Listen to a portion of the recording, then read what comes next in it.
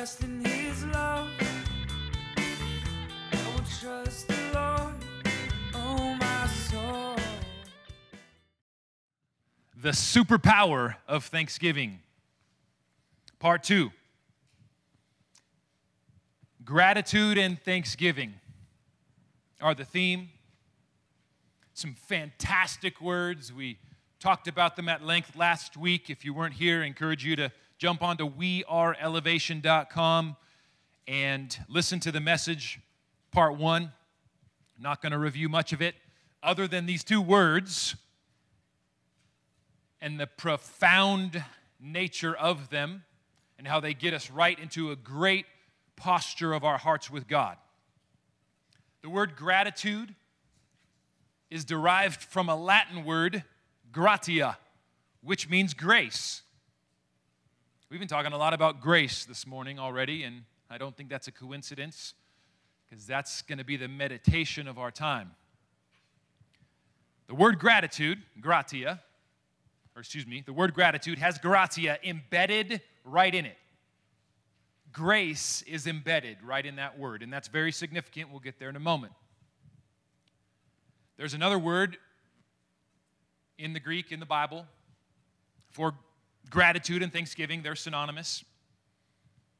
Anytime you read in the Bible, in the New Testament, and you see gratitude or thanksgiving or give thanks, it's the word Eucharistio, which, interestingly and importantly, also has the word grace embedded right in the middle of it.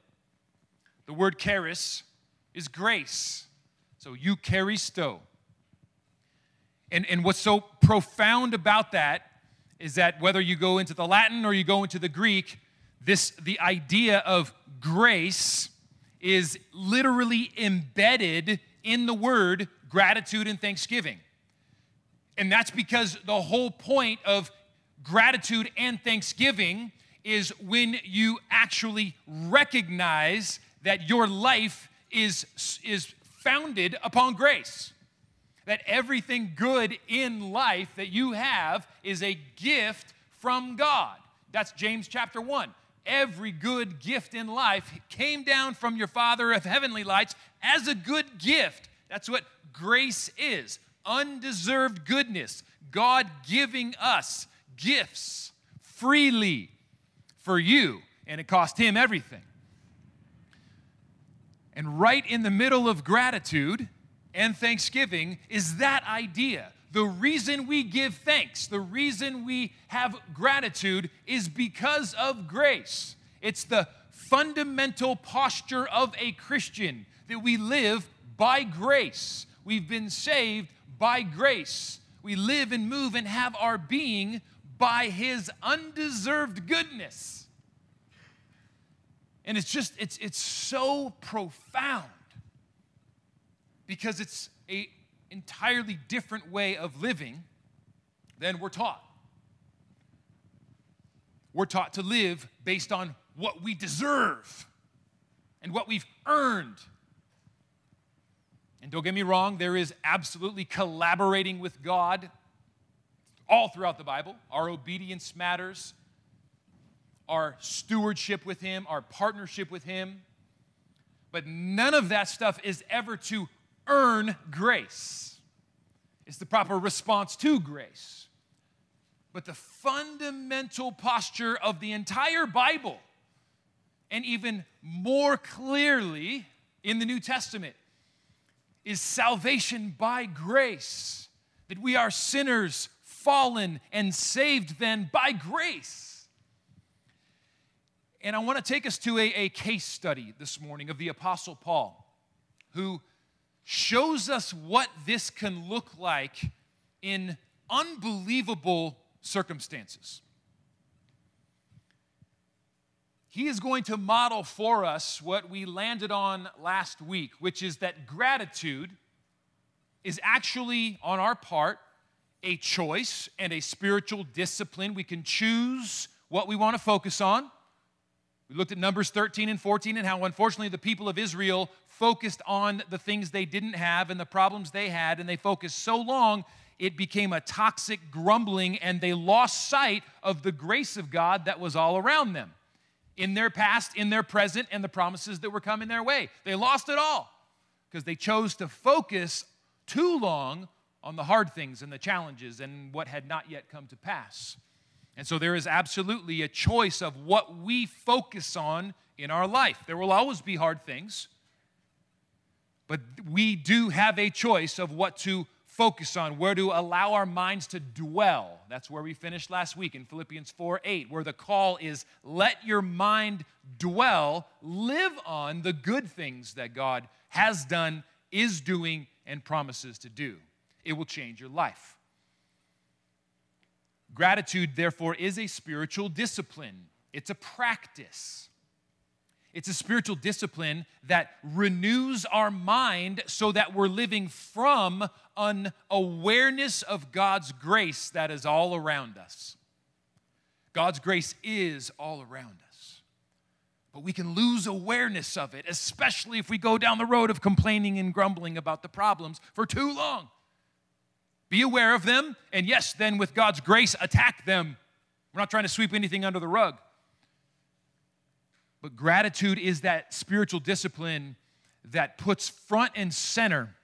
As we practice thanksgiving and practice gratitude, it puts front and center that everything good in life is because of His grace. I live and move and have my being, past, present, and future, because of His grace. And so, Paul is a real-life case study in that to me is remarkable.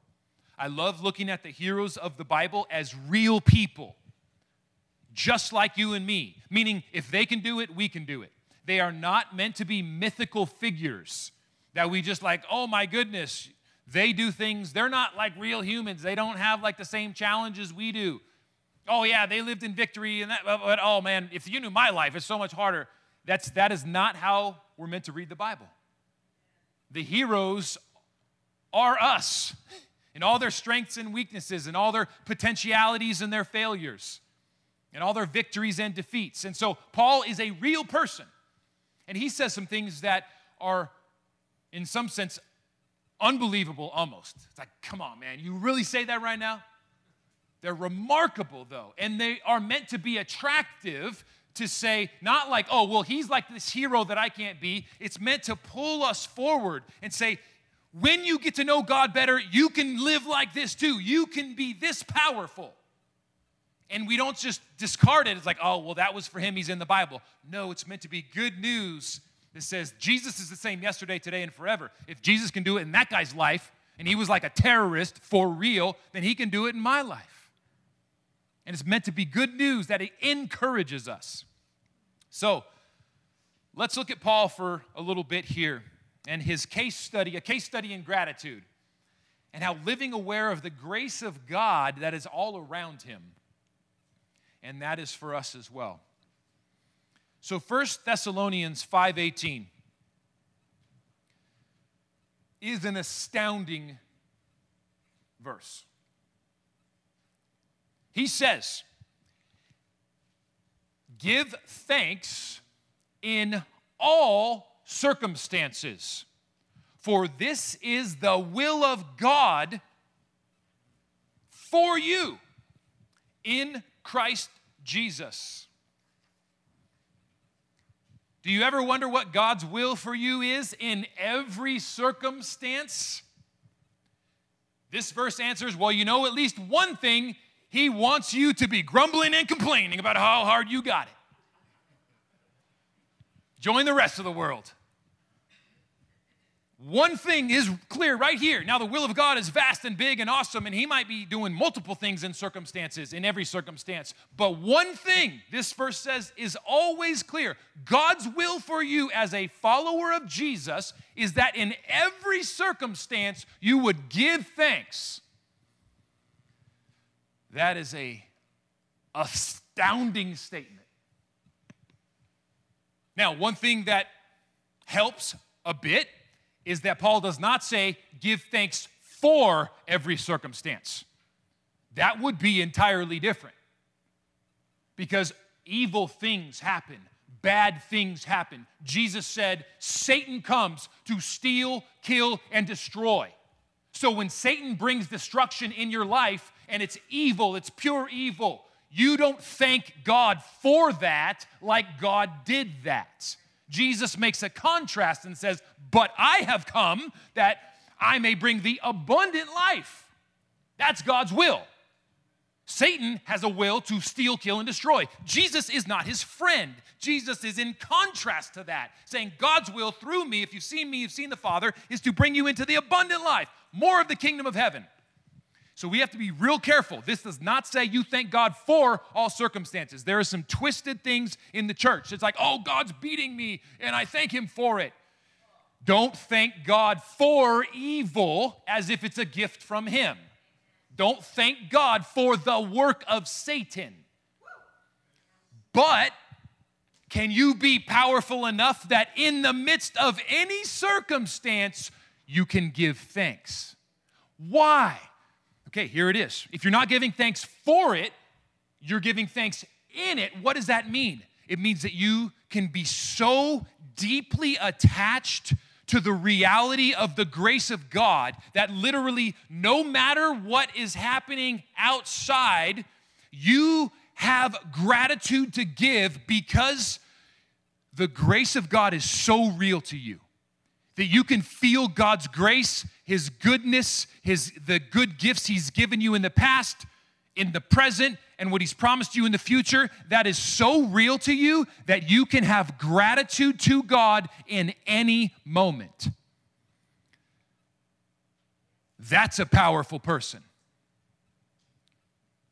Do you see the difference, though? He's not saying give thanks for every circumstance. He's saying God's will is that you would become so enraptured by the grace of God that God's goodness, his power, his mercy, his kindness, his forgiveness, his provision, his promises would become so real, so powerful that literally no matter what bad things are happening because of this broken and fallen world, you have this stuff in here and up there, and the reality of God's kingdom is even bigger than that. It's even more real in a way so that you can truly, genuinely give thanks to God for who he is, no matter what trash comes at you from the fallen world.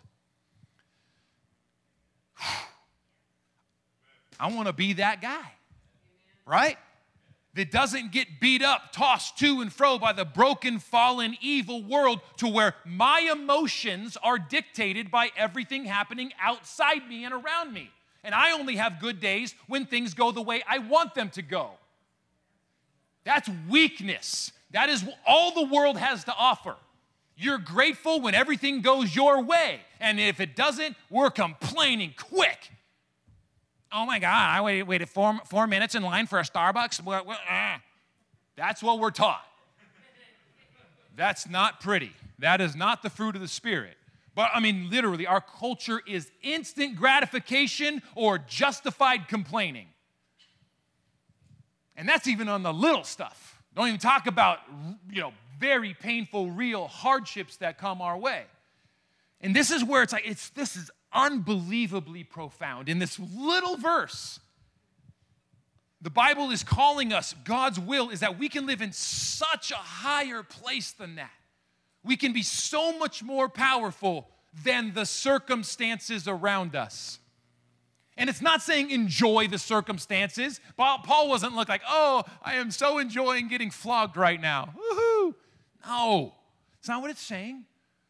But this is absolutely a call to saying there is a relationship with God. There's a depth of communion with the spiritual reality of who Jesus is, both in your past, in your present, and in your future, that can do something miraculous in your soul, where it's so real, you literally have reasons to give thanks in any circumstance. But that's part of the discipline. I mean, I was talking last night, 11:30, as my son called and was talking through different challenges. And it's just, we're trying to teach him, let it be a reflex. Yeah, that's tough, and address it as you need to. But remember, Look for the good. Look for the positive. What can you be grateful for? Step back. Get perspective. What has God done in the past year for you? What is He doing right now? What are the promises of the future? And get in that place of gratitude. Because if you let the circumstances weigh on you, you go down a road of bitterness and complaining, and it cost the Israelites the promised land. And so it's not that you don't address the real hard things in life. It's just don't stay there and get into grumbling and complaining. You've got to develop as a spiritual discipline the reflex of, wait a second, I deserve hell, but I'm getting heaven. There's always things to be thankful for. And it's a reflex. It's a spiritual reflex. That's God's will for you in Christ Jesus. In Christ Jesus. If you claim Christ Jesus as your Savior, you always have major things to be grateful for. First and foremost, your salvation. And that's probably enough. Let's get into Paul's testimony, and really that's kind of where we're going to go. So he made this declaration in one of his earliest letters, AD 50, probably, wrote to the Thessalonians. He had been in ministry over 10 years. But maybe someone was like, oh, you know, Paul was probably a little bit optimistically naive. You know, it's his first letter that we know of, at least, or one of the first. And so he's just really excited. But man, just wait for the next 10 years when he goes through all these, shipwrecks and beatings and rejections and persecutions and hardships and insults and arrested and all that stuff. And is he still, beating that same drum? Is he still singing that same tune about gratitude? Yes. Colossians 3:17. Let's move forward 10 years. And Paul has physically, literally, emotionally been through hell on earth. And he's singing the same tune. Colossians 3:17. Whatever you do, in word or deed, do everything in the name of the Lord Jesus, giving thanks to God the Father through Him. So there it is. It's through Jesus. It's because of Jesus, because of His grace. And we're so overwhelmed at His grace, undeserved goodness, that it has become a way of life now. Look what Paul says. Whatever you do, in word or deed, do everything in the name of the Lord Jesus, giving thanks to God. So whatever you do, as you're doing it, you're giving thanks to God. Gratitude and doing stuff are parallel tracks. As you do stuff, whatever you do, you're giving thanks. I mean, it's like gratitude, thanksgiving are always on your lips. That's what Paul's saying. It's very similar to in every circumstance. Now he's just saying in everything in life, whatever you're doing, word or deed, gratitude is right there with you. It's not isolated to a time of singing on Sunday. It's not isolated to a little time alone with God in your journal. It's whatever you do all day long, at work, at home, at play, whatever it may be, word or deed, gratitude is going right along with just doing. How is that possible? This is how wrapped up in grace we're meant to be. How wrapped up in this undeserved goodness of God. It's supposed to be so fundamental, so foundational, so good. We never get over it. Let's just ask you, does he write this from a place of everything going great? That's what the world's going to teach you. It's going to model for you. We're all sucked into it. We've all done it at times where we allow the circumstances to define our reality, dictate our emotions, and the Bible says, don't. Stop it. Don't do that. There's something better. It's called grace. So Paul wrote this not from any nice, beautiful location of ease and comfort. He wrote this from prison. And if you read the book of Acts, you can see how he ended up in prison. And you can clearly say it is an injustice. All he's doing is preaching about Jesus. And he offends people. He offends a mob to the point that they attack him and try to cancel him through stoning him and beating him. And then the Roman authorities look at that and they're just bothered by, problems happening in Jerusalem, so they arrest him, put him in prison, give him no due process, no fair trial, and he sits in prison for 4 years for standing up in a crowd of his brothers and sisters, Jewish people, and saying, I got great news, the Messiah has come. And that boldness cost him 4 years of an unjust prison sentence. He has every reason in the world to be bitter. And yet in that prison, he writes, in everything you do, word or deed, just be giving thanks to God through Jesus Christ, because you're swimming in grace. I call that credibility.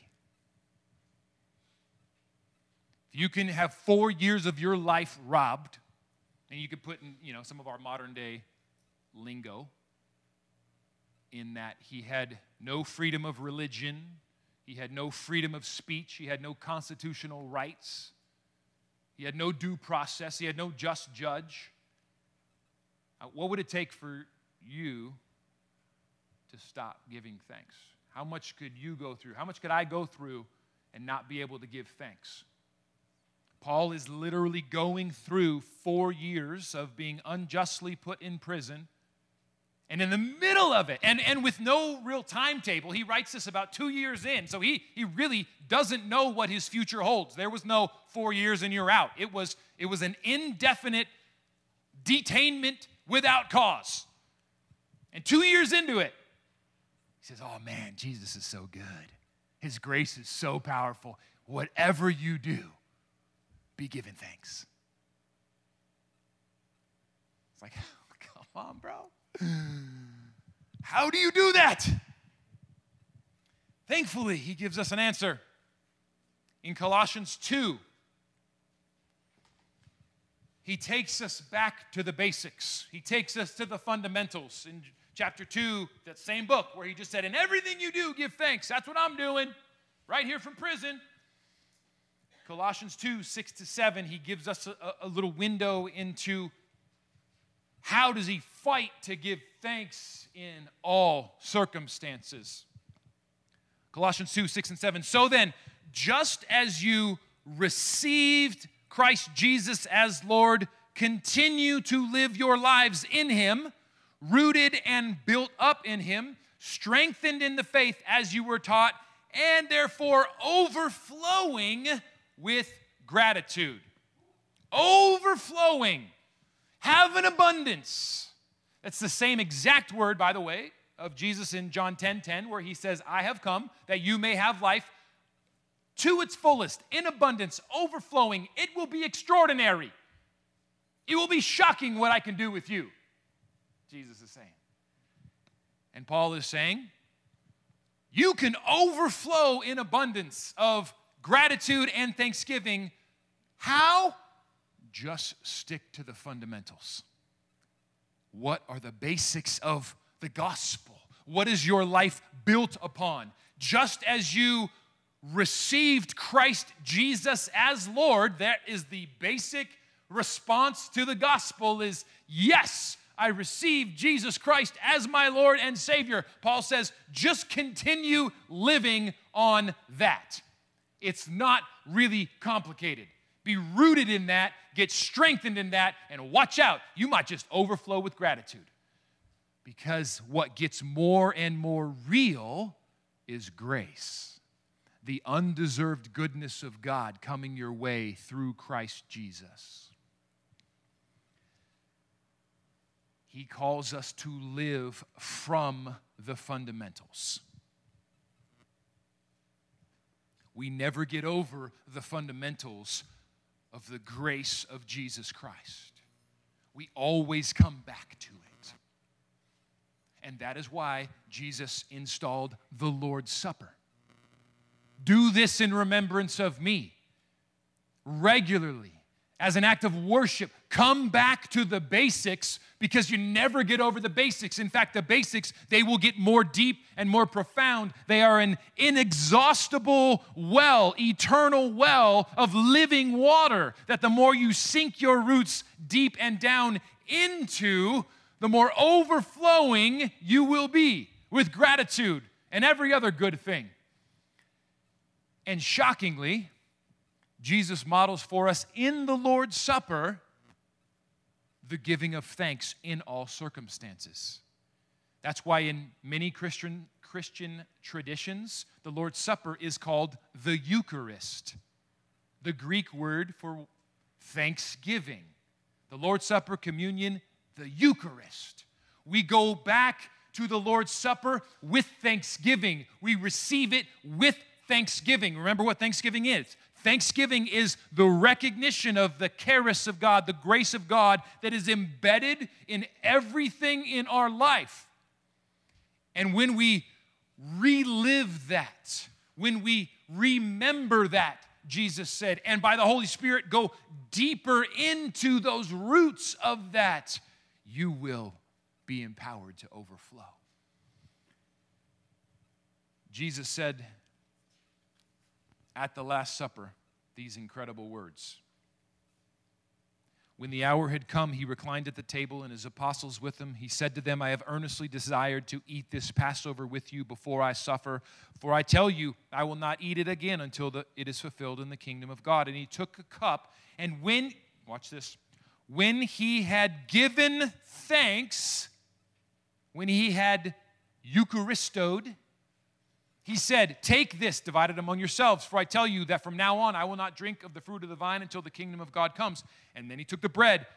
When he had Eucharistoed, when he had given thanks, he broke it and gave it to them, saying, this is my body, which is given for you. Do this in remembrance of me. What is this? Give thanks for what God has done. Do this in remembrance of me. It's the Eucharist. I mean, have you ever noticed that before? Stop to think what it says. When Jesus was eating the Last Supper, about to go to the cross and take on sin and hell and death on our behalf, he breaks the bread and says, this is my body for you. And he pours out the wine and he says, this is my blood spilled out for you. And what does he do right before that? He gives thanks. So imagine yourself at the table and Jesus gives thanks. I wish it said what he gave thanks for. They're all sitting around. It's real serious. He's already talked to them about a lot of stuff. Before he breaks the bread, they hear him praying out loud. And he's giving thanks. Thank you, God, for Thank you, God, for the victory that I'm about to achieve for my sheep. He's so connected to Jesus, even though it is his darkest hour. And there is a pain and a sorrow, even unto death in his soul that he describes. He knows the hell of the cross and the torturing and the separation from the presence of God for the first time in all eternity is coming. Which is, my God, why have you forsaken me? He is going to suffer like no one has suffered. And in that moment, he starts by giving thanks. Because at the same time of this momentary affliction, he is so connected to the weight of glory. He is so, through gratitude, the conduit of connection to God's goodness, his promises, to God's people, both past, present, and future. God's promises to Jesus. What does it say? For the joy set before him, he endured the cross. What's the joy? That he would purchase and redeem a people to be with him for all eternity. And so he has those promises of God, what you could call in that moment the grace of God. He has a conduit to that. It connects him. Gratitude is connecting him to that reality of God's goodness, and therefore he is able to give thanks in the face of the cross. And he breaks the bread and he pours out the wine and he gives thanks and he says, do this in remembrance of me. Break the bread, take the wine, and give thanks. It's the Eucharist. the fundamentals of grace. Remember it. That's the same exact thing Paul does with the Colossians. You want to overflow in gratitude? Come back to the basics of your salvation. Never get over it. We're never too good for it. We are so profoundly swimming in grace, in some ways we have no idea how deep that eternal wellspring of grace goes. It is our privilege and joy and adventure to discover in greater measure how deep, how wide the love of God is in Christ. And so in some ways it's so simple. It's come back to the fundamentals of the grace of God in Jesus Christ over and over again. And by the power of the Spirit, making it more real, we can then be a people that abound in thanksgiving in all circumstances. So we're going to put that into practice right now. We're going to pass out the elements here. I encourage you to take one and pass it. So I want to encourage us right now and, in a way, probably challenge us to just take a couple minutes of quiet just between you and the Lord. And before we take the elements together as the declaration of His grace, I want to encourage us to ponder the sacrifice of Christ, everything He went through on our behalf, the basic confession of the Bible, the basic description and identity of who Jesus is in this world that we believe on and receive is that we deserve hell, but He went through it for us so that He could give the good gift of heaven. And I want to encourage us to ponder that reality. And at the same time, ask the Lord, bring to mind, God, all of the good things you have done. And may I give thanks. May I celebrate the Eucharist in this moment. May I give thanks for your grace in my life. Ask the Holy Spirit to show you, to bring to mind all the ways that He has showered you with grace, from forgiveness to salvation to an identity to provision to promises. We are swimming in grace. And God's Word tells us just to come back to the basics over and over again and give thanks for His grace. So let's do that right now. Holy Spirit, we ask that this would be a holy moment where you would bring to mind many of the beautiful things, powerful things, life-altering, life-changing, eternity-altering things that you have done in our lives, those gifts of grace that are personal. Pray you help us have holy remembrance right now of our lives, what our lives would look like without you, what our lives look like before you, and how your grace was chasing us, following us, pursuing us, colliding with us to change us, to love us, to forgive us, to give us hope and a future. We pray your Holy Spirit right now bring a holy remembrance that would usher forth gratitude for the sacrifice of our Lord Jesus.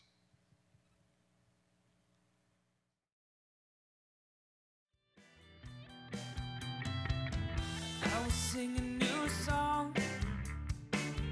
I will sing a new song. I will dance a new dance like David.